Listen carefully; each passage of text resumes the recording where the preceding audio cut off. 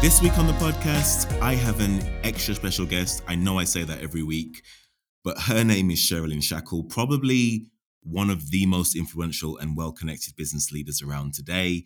She is the founder and global CEO of the Marketing Academy, who identify and develop exceptional talent in the field of marketing, media, and advertising.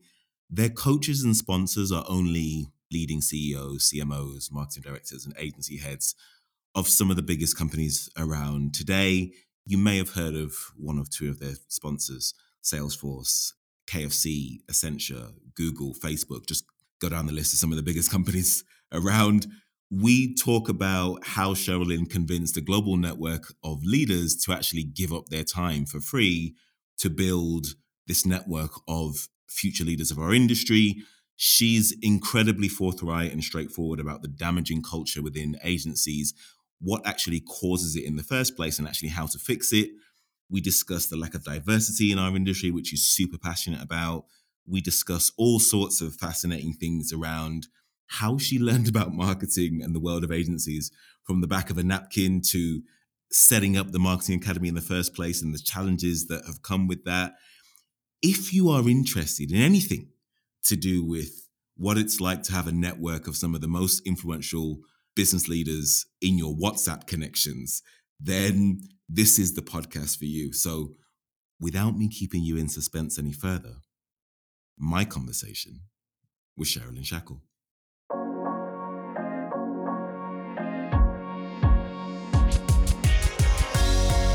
Sherilyn Shackle is the founder and global CEO of the Marketing Academy, a unique not-for-profit dedicated to inspiring and developing talented stars, from emerging leaders to CMOs to become the leaders, brand directors, and CEOs of tomorrow. The Marketing Academy programs are highly selective but totally free of charge.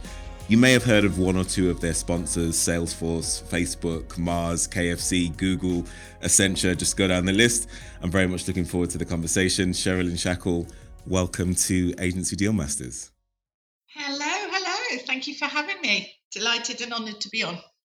Super excited that you've decided to join us. I'm a huge fan of your history and background and your career and everything that you've built with the Marketing Academy. In fact, my fiance, Cherise Harris, is a 2020 scholar, and every day she comes back telling me about the amazing experiences that she's had at the Marketing Academy, the amazing coaches and mentors and the people that she's met and the experiences, the life-changing experiences that she's had. So I'm really excited to get into all of that. We can take this conversation in many different ways, from agency culture, diversity, and how you convince the number of global marketing leaders to give up their time and help you build what is the Marketing Academy. So you started your career in the recruitment industry in 1999 and then went on to run Highfield Human Solutions for 20 years, an executive search and talent management company. Tell us how you go from that life of the fast-paced executive search and recruitment life to the life and career that you have today. So I actually fell into recruitment, right? I never actively decided that I was going to be a recruiter. I was born into a family of shopkeepers and left school at 16 and worked in the family business. And then a little bit later, in my early 20s, I thought I needed to get a bit serious. And I remember being in a pub one night looking for a job, and a guy said, I think you should get into recruitment. And I said, really? I didn't even know what it was. I'd only ever been in retail. And he said, yeah, I think you'd be really good at it. And I go, what do you need to be good at to be in recruitment? And he said, absolutely nothing. And I thought, oh, fab. That's the career for me then. And so I'm qualified. Into it. Yeah, I'm totally unqualified. I'm probably unemployable. And if they give me a job in recruitment, then great. And they did. And so I was about 24, I suppose, when I started out. So that was 30 odd years ago. And then I worked my way up. I was always quite ambitious. You know, my mum always told me that I could do anything. She was a fantastic, awesome role model, and just told me that I could rule the world if I wanted to. And I kind of believed her. I had no reason why not to. Sure. And so I was quite ambitious and built my way up. And then I bought the company I was running. So I did an MBO and bought the company. And that was the start of my full career as an executive search consultant. But if I'm really honest with you, Nathan, I never, ever loved the industry. I didn't actually love my job. Mm. I was really good at it and I was successful making money at it, but I didn't like the industry at all. And for a long time, that was kind of pulling at my soul a bit. And then when I was in my early 40s, and to all intents and purposes, living a very successful life, if you were outside of my life looking in, I went through quite life-changing illness. Well, I went through an illness that changed my life and it nearly killed me. And I decided that I needed to live very differently. And I wanted to kind of fill my life with joy. And being a headhunter wasn't doing that. So I went through a couple of years of really evaluating what it was that set my soul on fire. And it wasn't being a headhunter. And I decided that my real passion was about developing talent. And I was on the board of a leadership development company that's involved in the Marketing Academy even now. And I was on their board, and everything I did with them, I totally loved. And it kind of ignited this flame about developing fantastic leadership capability. And I chose that it would be in marketing, media, and advertising because it's always been my belief that marketing, media, and advertising can change the world and can have an influence over every citizen on the planet, and therefore was worthy of real investment from a talent perspective. And I wanted to create something that was not commercial. That was a really big driver for me. I wanted to do something that was for good, that was much more philanthropic. And I wanted to find a way to harness all of the kind of movers and shakers and all of the amazing leadership capability around the world and harness them into something whereby they could pay back or pay forward their knowledge. And about 2 years, maybe just on the third year after I was ill, we launched the Marketing Academy, and I never looked back. So that's how it came about. That's a fascinating story. So tell us, what have you learned about what it takes to become a fantastic leader? I know that you're super invested in your own personal development and the personal development of all of the cohort members. They read a lot of books. They speak to a lot of fantastic coaches and mentors who, in their own right, are fantastic leaders. What have you learned from your time running the Marketing Academy about what it takes to become a world-class leader? Well, you need to go on a learning journey is what you really need to do. You know, I think everybody is born a leader, right? Everybody. You are a leader already if you have influence over anybody in your life.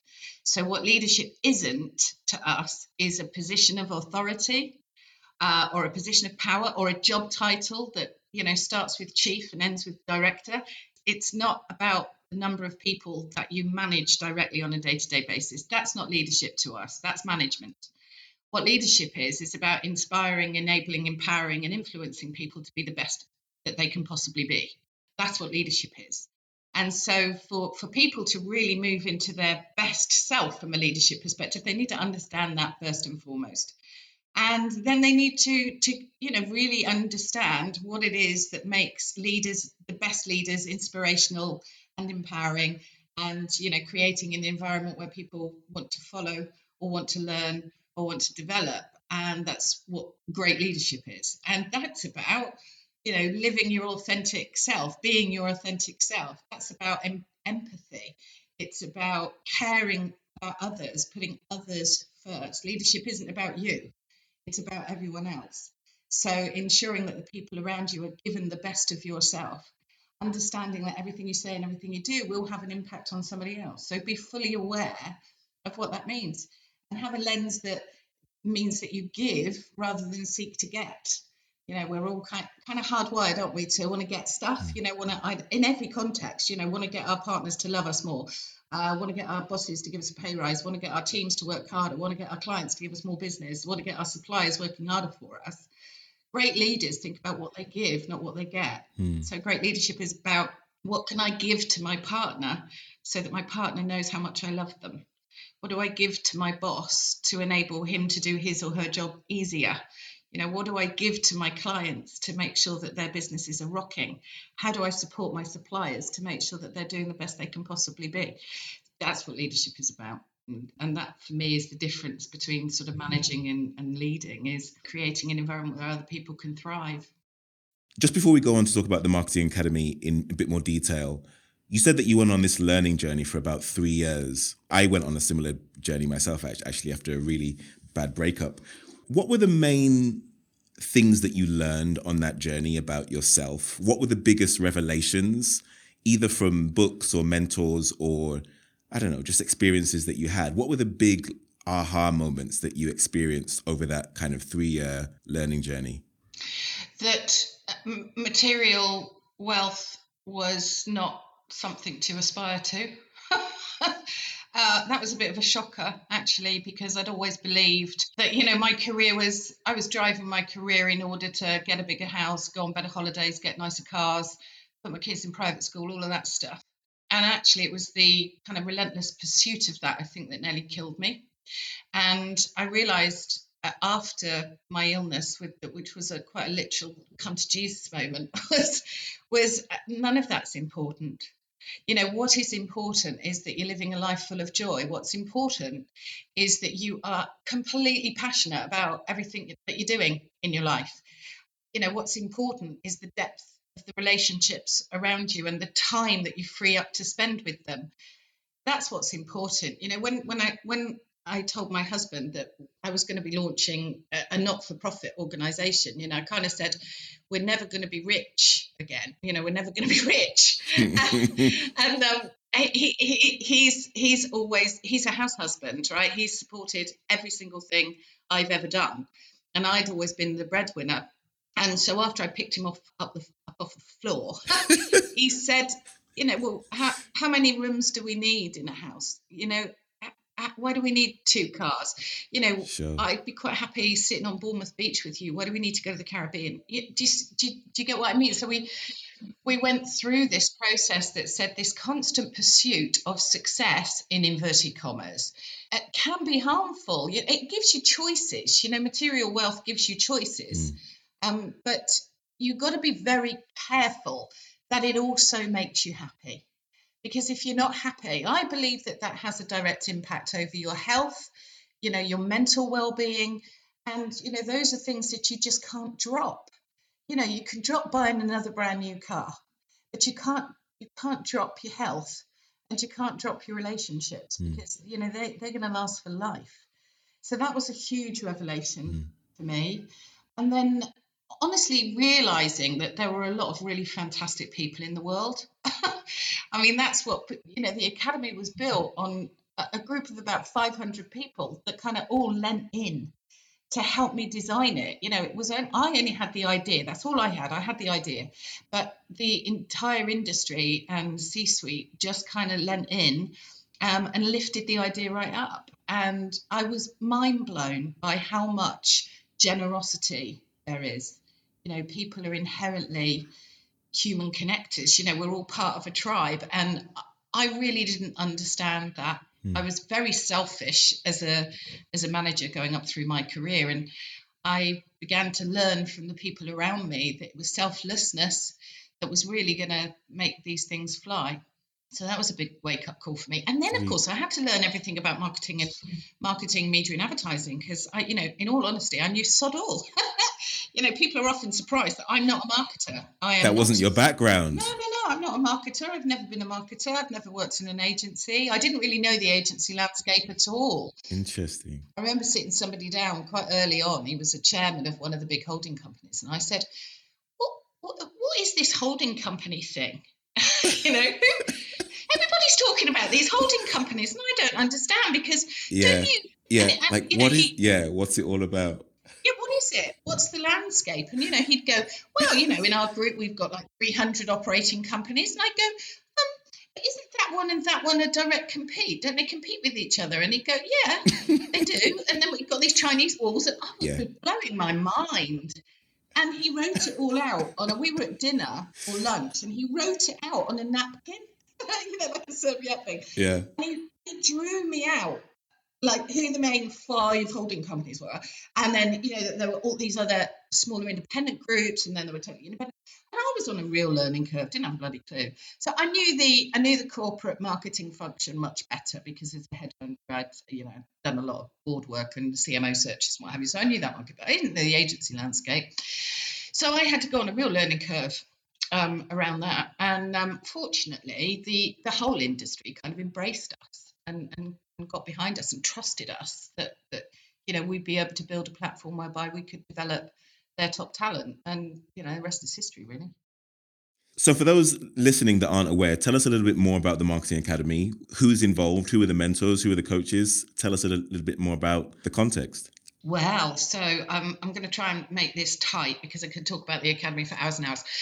So we operate in 3 countries. So we're in the UK, been in the UK for 10 years. We've been in Australia for 6 years. We've been in the US for 2 years.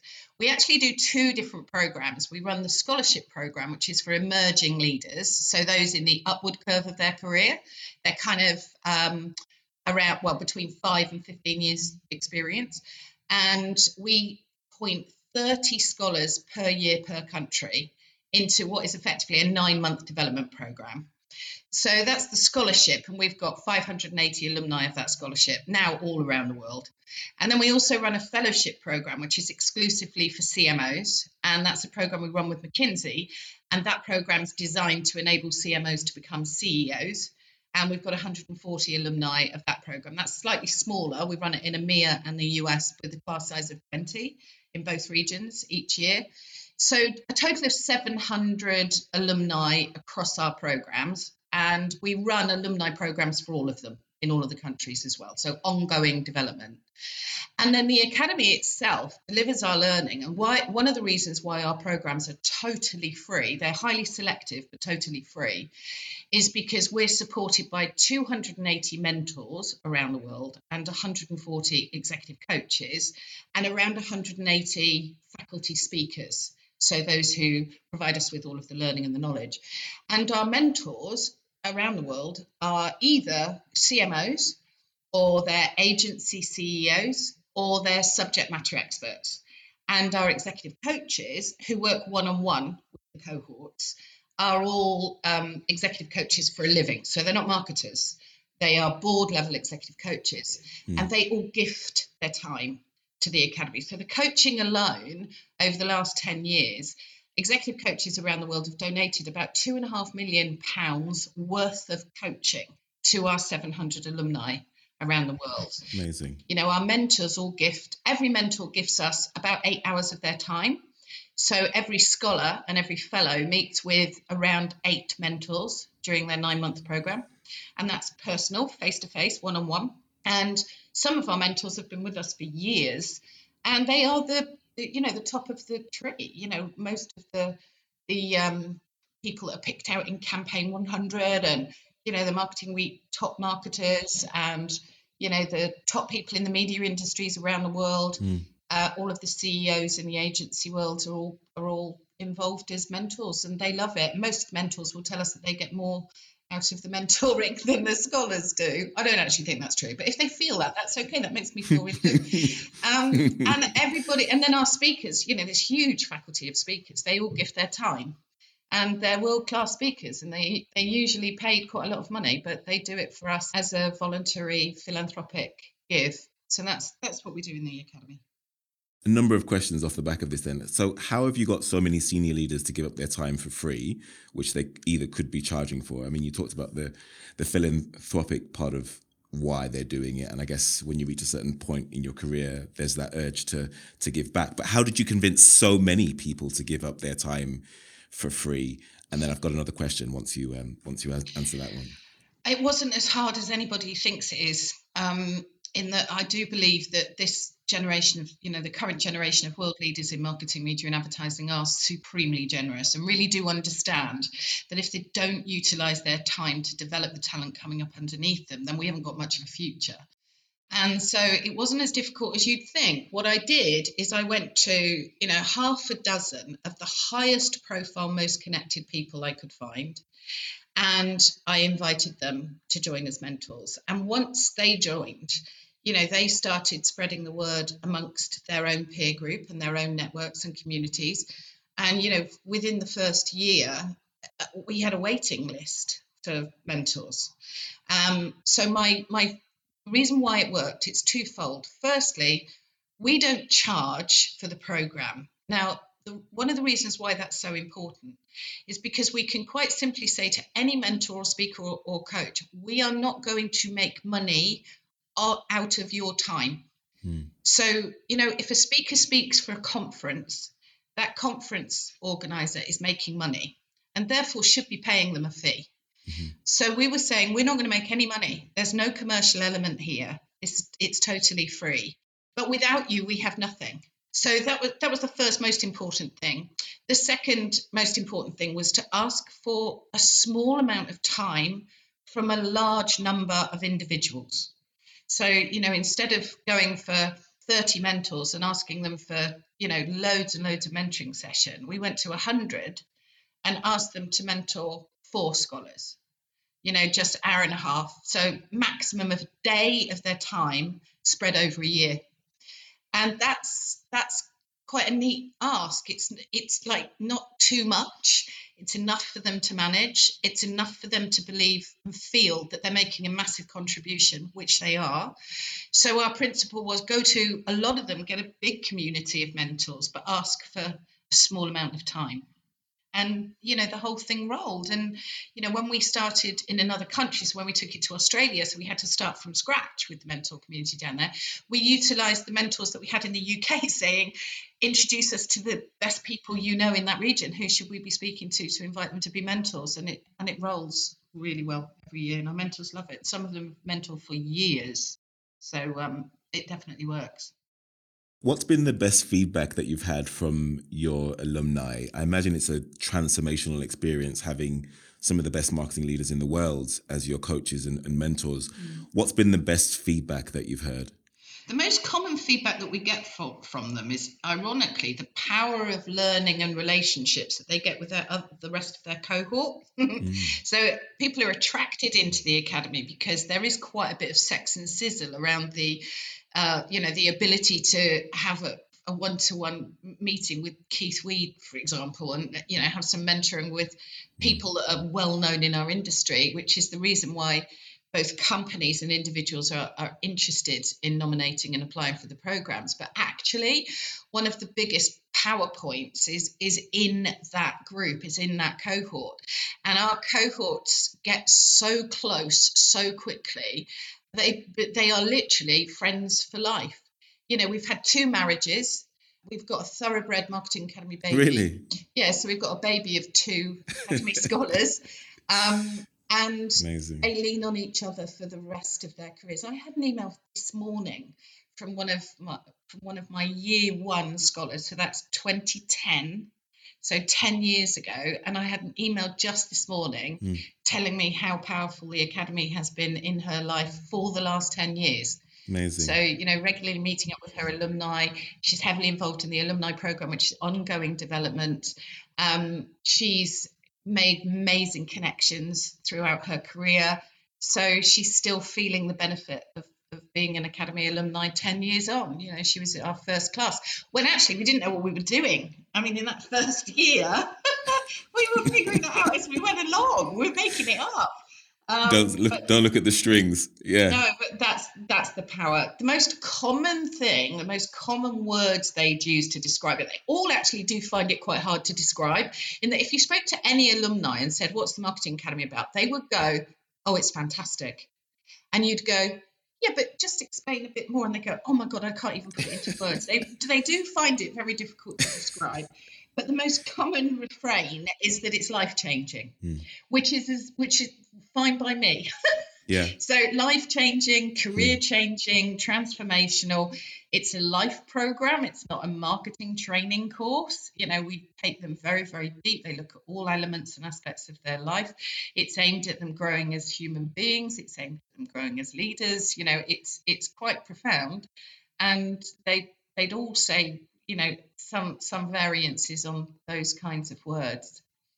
And sometimes I've even had, I remember when I set up in Australia, I actually had an email from someone who was in Australia who used to work for one of our UK scholars.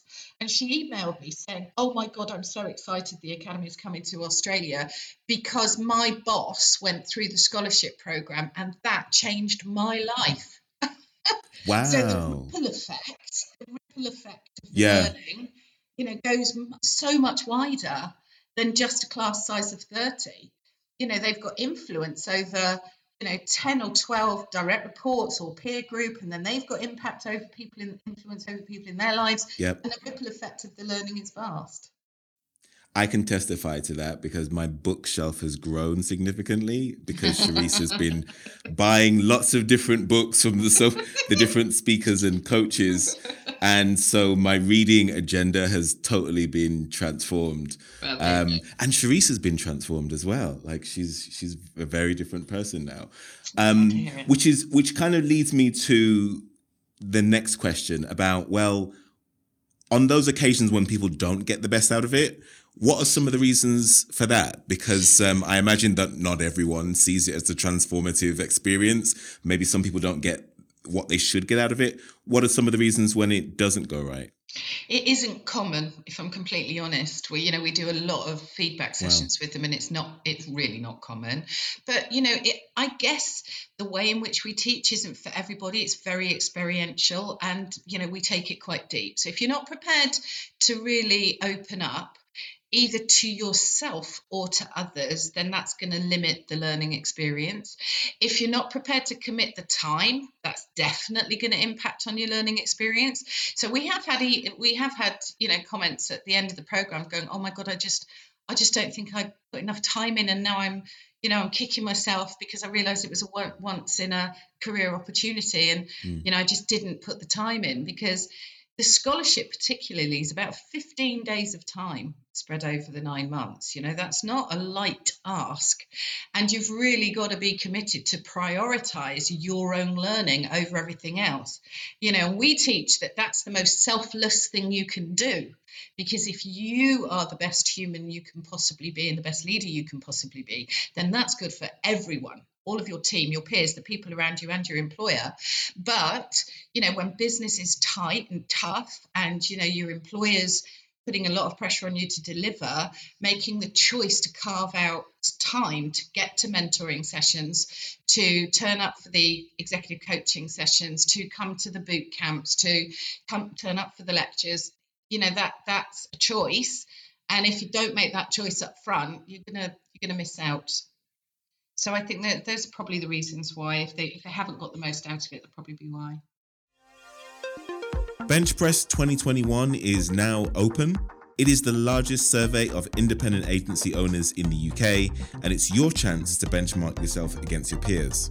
You'll receive a copy of the full benchmark results as a thank you for taking part. By taking part, you'll be able to compare yourself against your peers in several key areas, including hourly rates and profitability and sales performance. You'll also discover what the top performers do differently, insights that will have the power to transform your agency. The link to complete the survey is in the description. So I've got a couple of other questions about the Marketing Academy, but then we're going to talk a little bit about agency and leadership specifically, and especially what you said earlier about the pressure that agency owners sometimes put on their employees to deliver.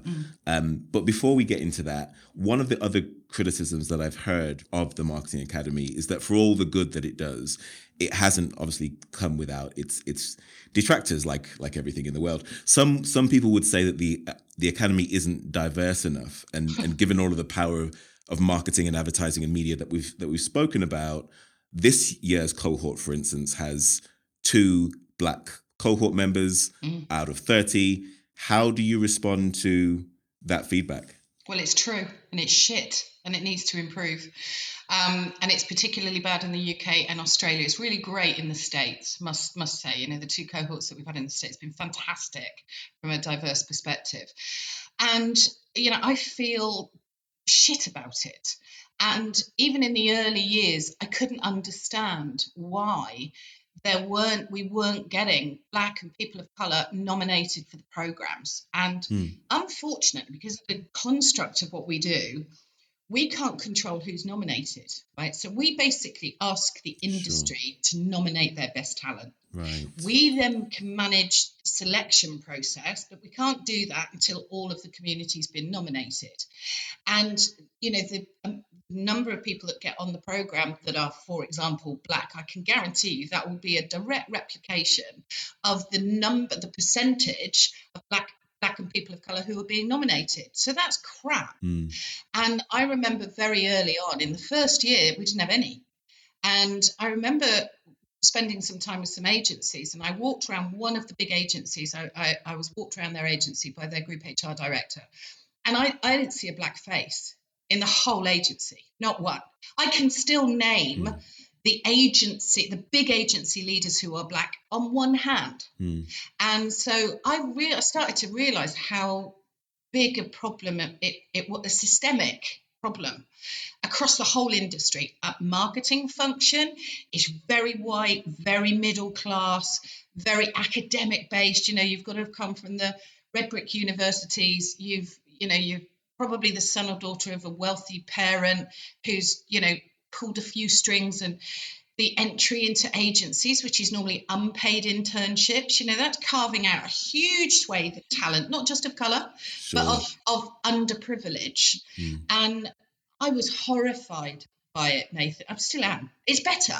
It's improved because we've shone more of a lens. The industry itself has shone more of a lens on it, right? So it's trying to clean up its act, but it's not enough. And it's replicated in our cohorts in the UK, which is outrageous. We need to do, as the Academy, we need to do more to raise our profile within community groups where this talent might be sitting and may be unaware of us. So that's something we're very keen to do, and we work with our cohorts every year to try and do that. But it's systemic in the industry, and it starts, at the youngest level. And so 4 years ago, we set up the Marketing Academy Foundation, totally separate charity to the Marketing Academy. And what the foundation does is it provides 12 months fully salaried apprenticeships for kids from challenged backgrounds.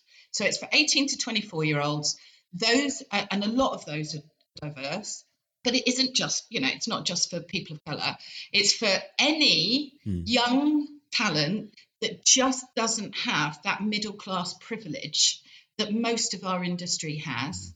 And we work really hard with host companies where we place them. We run selection processes. We're raising our profile all of the time. And right now we've got 14 apprentices out on 12-month work experiences, fully salaried, because we feel the need to create change at that entry point. Because hopefully in 10 years' time, we won't even be having this conversation. If enough companies give these youngsters who haven't had the leg up, who haven't been able to afford to go to uni, who haven't got wealthy parents that can tap up their networks to get into this incredible industry, which demands diversity within the talent population. And at that point, 4 years ago, it was the only thing we could think of that could proactively begin to shift the problem to a solution. But we still struggle. We still struggle within the main academy. Our scholarship, the fellowship, Nathan, is even worse. At CMO level, it's even worse. And we've got to be working better, smarter, sharper to ensure that we're uncovering where the talent is sitting, in order that they get the opportunity to apply for a place in the programme.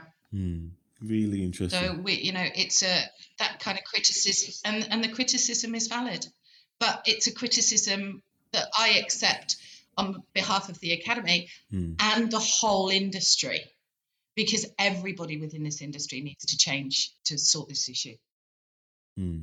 Thank you for sharing that. I think we can all hear the passion and how much it means to you from your voice. So thank you very much for sharing that. Last few questions before we get into our favourite questions at the end of the interview. I can speak to you all day. I've got a million questions to ask. We need to get you back on the show. Oh, I'm totally up for that. You've got some really harsh words for agencies. So this is my favourite part. So you say, quote, Agencies have an alpha culture. They create culturally toxic environments.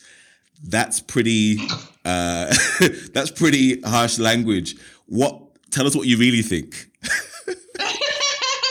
I do actually think it's been changing. I'm not quite sure when I said that. I think I was interviewed down in Australia. But I do think that it's shifting. And a lot of what I feel about agencies, I don't actually believe that is actually the agency's fault. I think it stems from the client agency relationship. That's the most toxic, or can be the most toxic place, is that agencies are under enormous pressure, eroding margins, exploding salaries to get the right kind of talent in. And then when they get the talent in, they have to work them to the bone in order to deliver under pressure from their clients. And so you kind of, there's one part of me that goes, well, they need to survive. I can't blame them.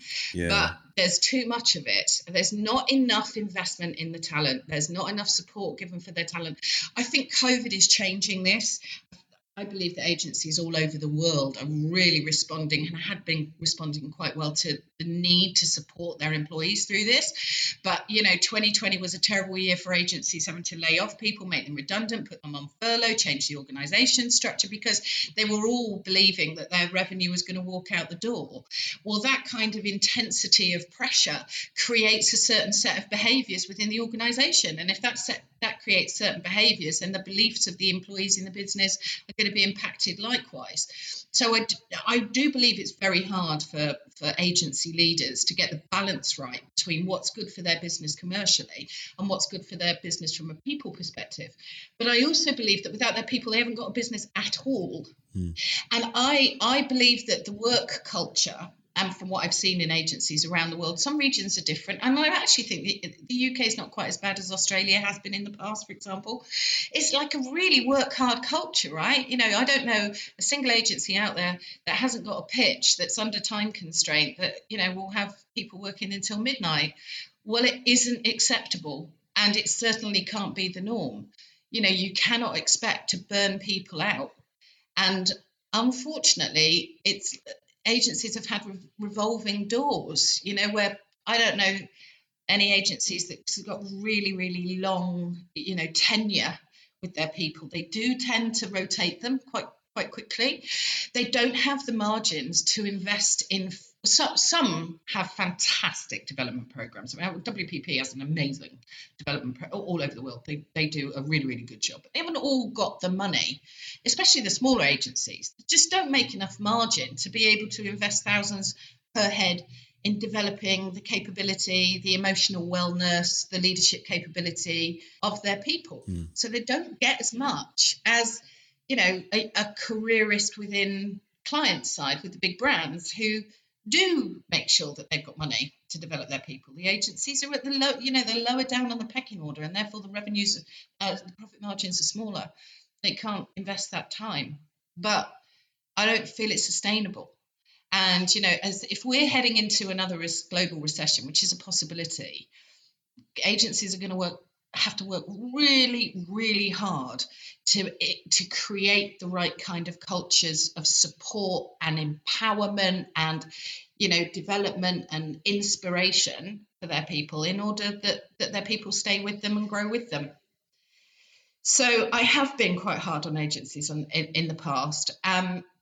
But it's becoming better. I'm already seeing a lot of agencies leaning into this, putting talent really high up on their agenda, not just getting it, but developing it and keeping it. And good on them, because that's what needs to happen. But the CMOs, the clients, they need to take responsibility for some of this as well. It is not acceptable for you to be putting your agencies under so much time pressure that they've got no choice but to push that pressure down into their employees. It's not acceptable.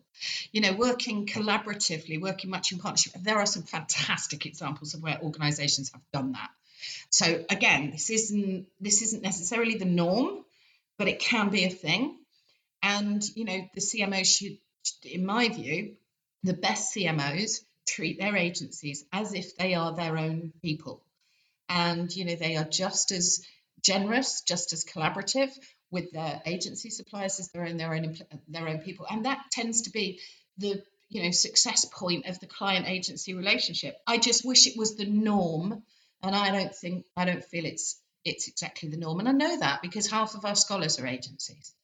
So, half of the 580 alumni that we have are in agencies of all different sizes and shapes: media agencies, creative agencies, holding group opcos, and small and independent agencies. And we hear what they're having to face back in the workplace. If the leadership development at a C-suite level within an agency hasn't been exceptional, then there's no way that that organization is going to thrive from a people perspective, because the leader won't know enough about developing and creating the culture they need for their people to thrive. That's my view. That's where it comes from.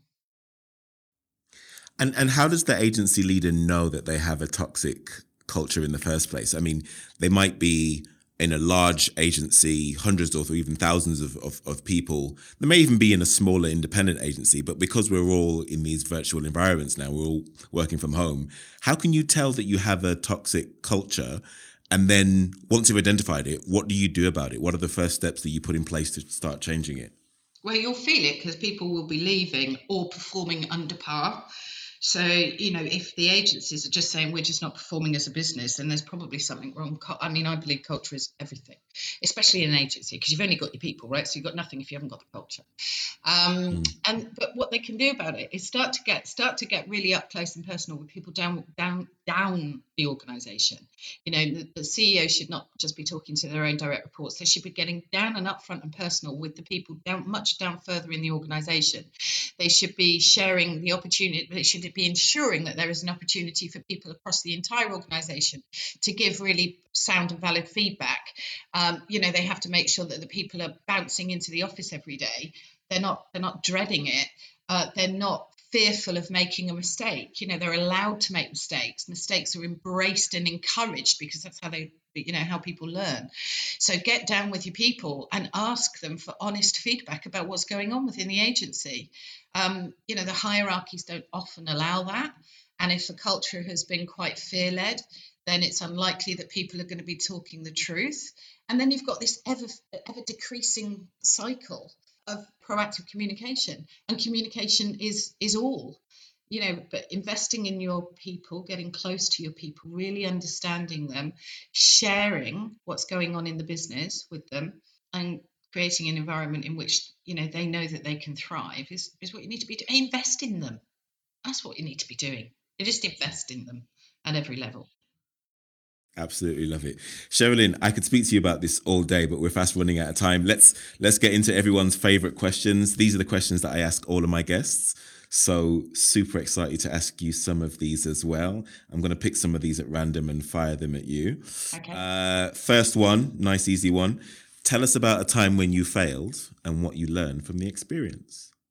I failed to set up a marketing academy in Dubai. I wanted to take it to the Middle East. I still do. I'm not taking it as a failure, actually, but I did fail to set it up, and it was definitely a goal.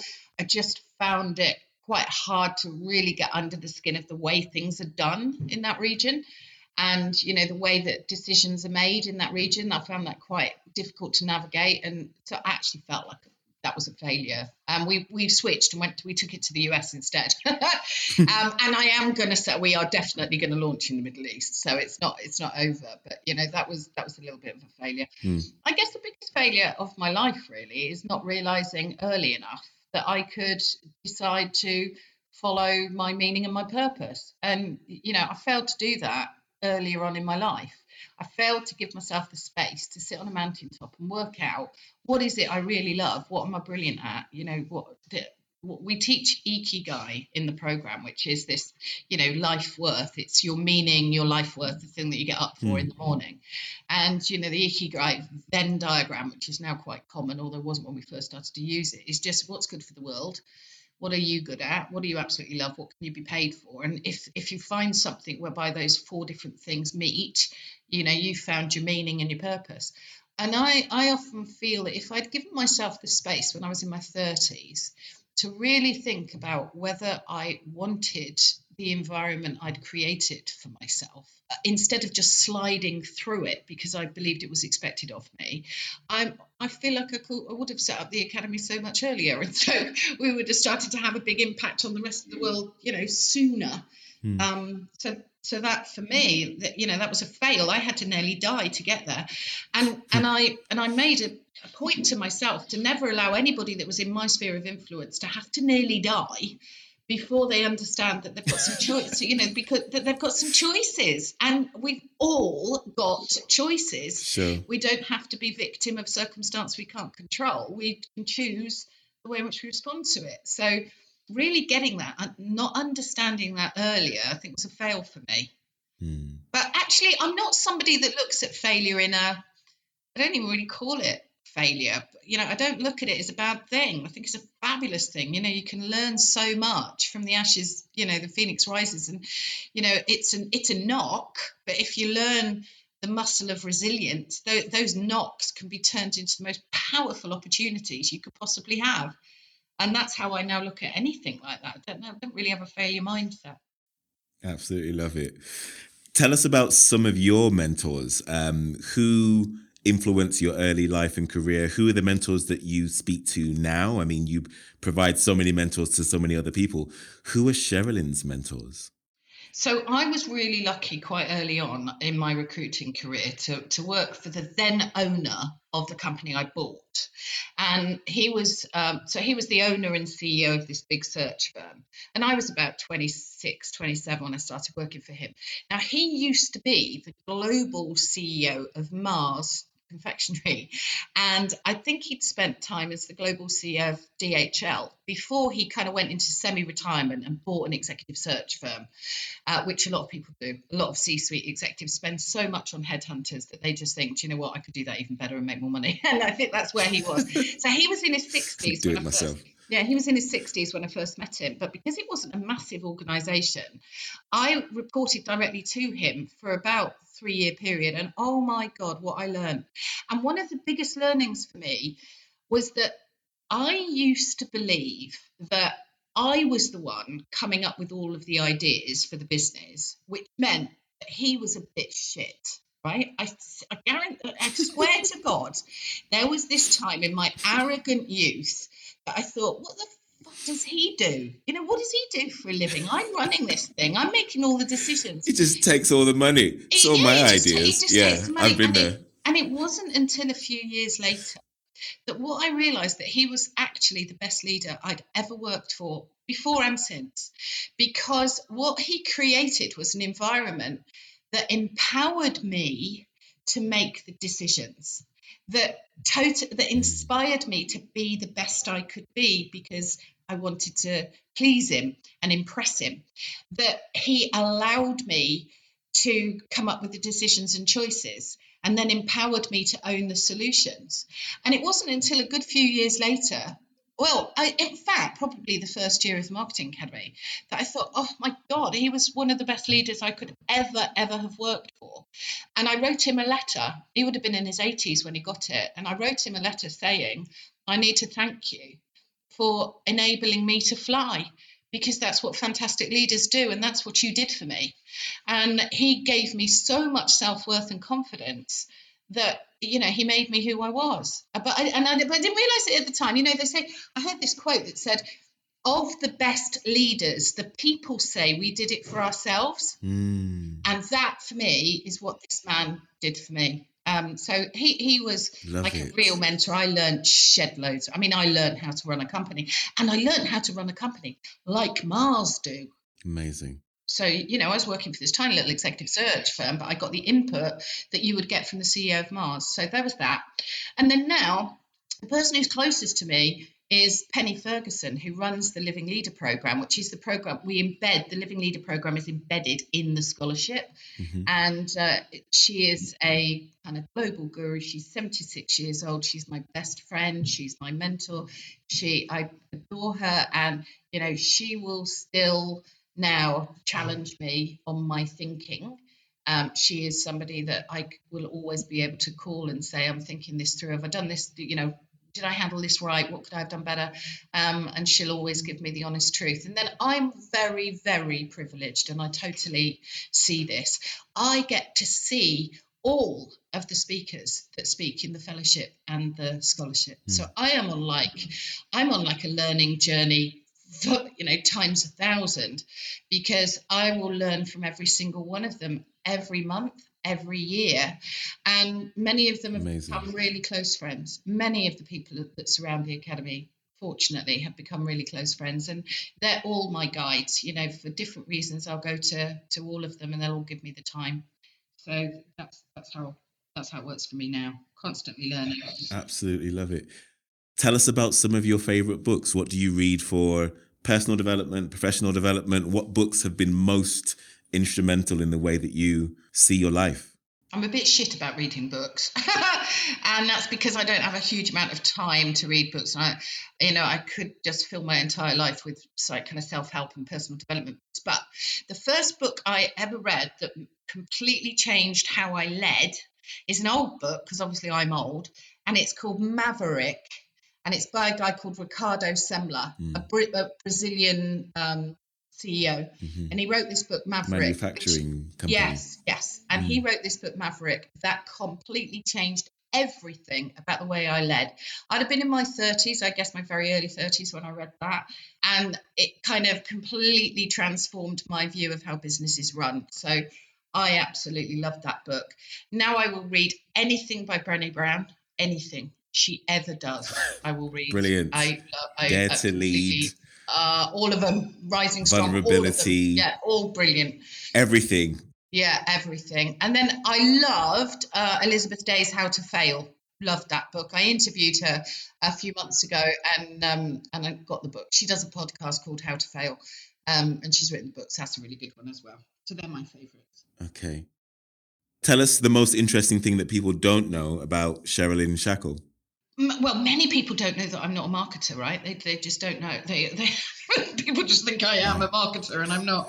I'm not a marketer. That's false advertising. And then the other the Marketing Academy. Yeah, and then the other thing that surprises people is that people have a perception that I'm an extrovert, and that's because I'm on stage a lot. I'm a big girl, so I kind of like fill a room. Literally, and I love talking to people, and I get very passionate and what have you. Actually, I'm an extroverted introvert. Oh. So I would far rather you won't see me at parties if I can do anything to get out of it. If I do, I will be the first to leave, and I'll leave very discreetly. And I can't bear to make a show like leaving. But actually, of all I could go. I'm invited to some amazing stuff. I mean, I'm really lucky. But I prefer just sitting on my sofa with my slippers on with a cup of tea and my family around me. So I'm actually much, much more introverted than I am extroverted. Love it. Amazon Prime or Netflix? What are you watching or streaming that's good? Well, I'm only Netflix.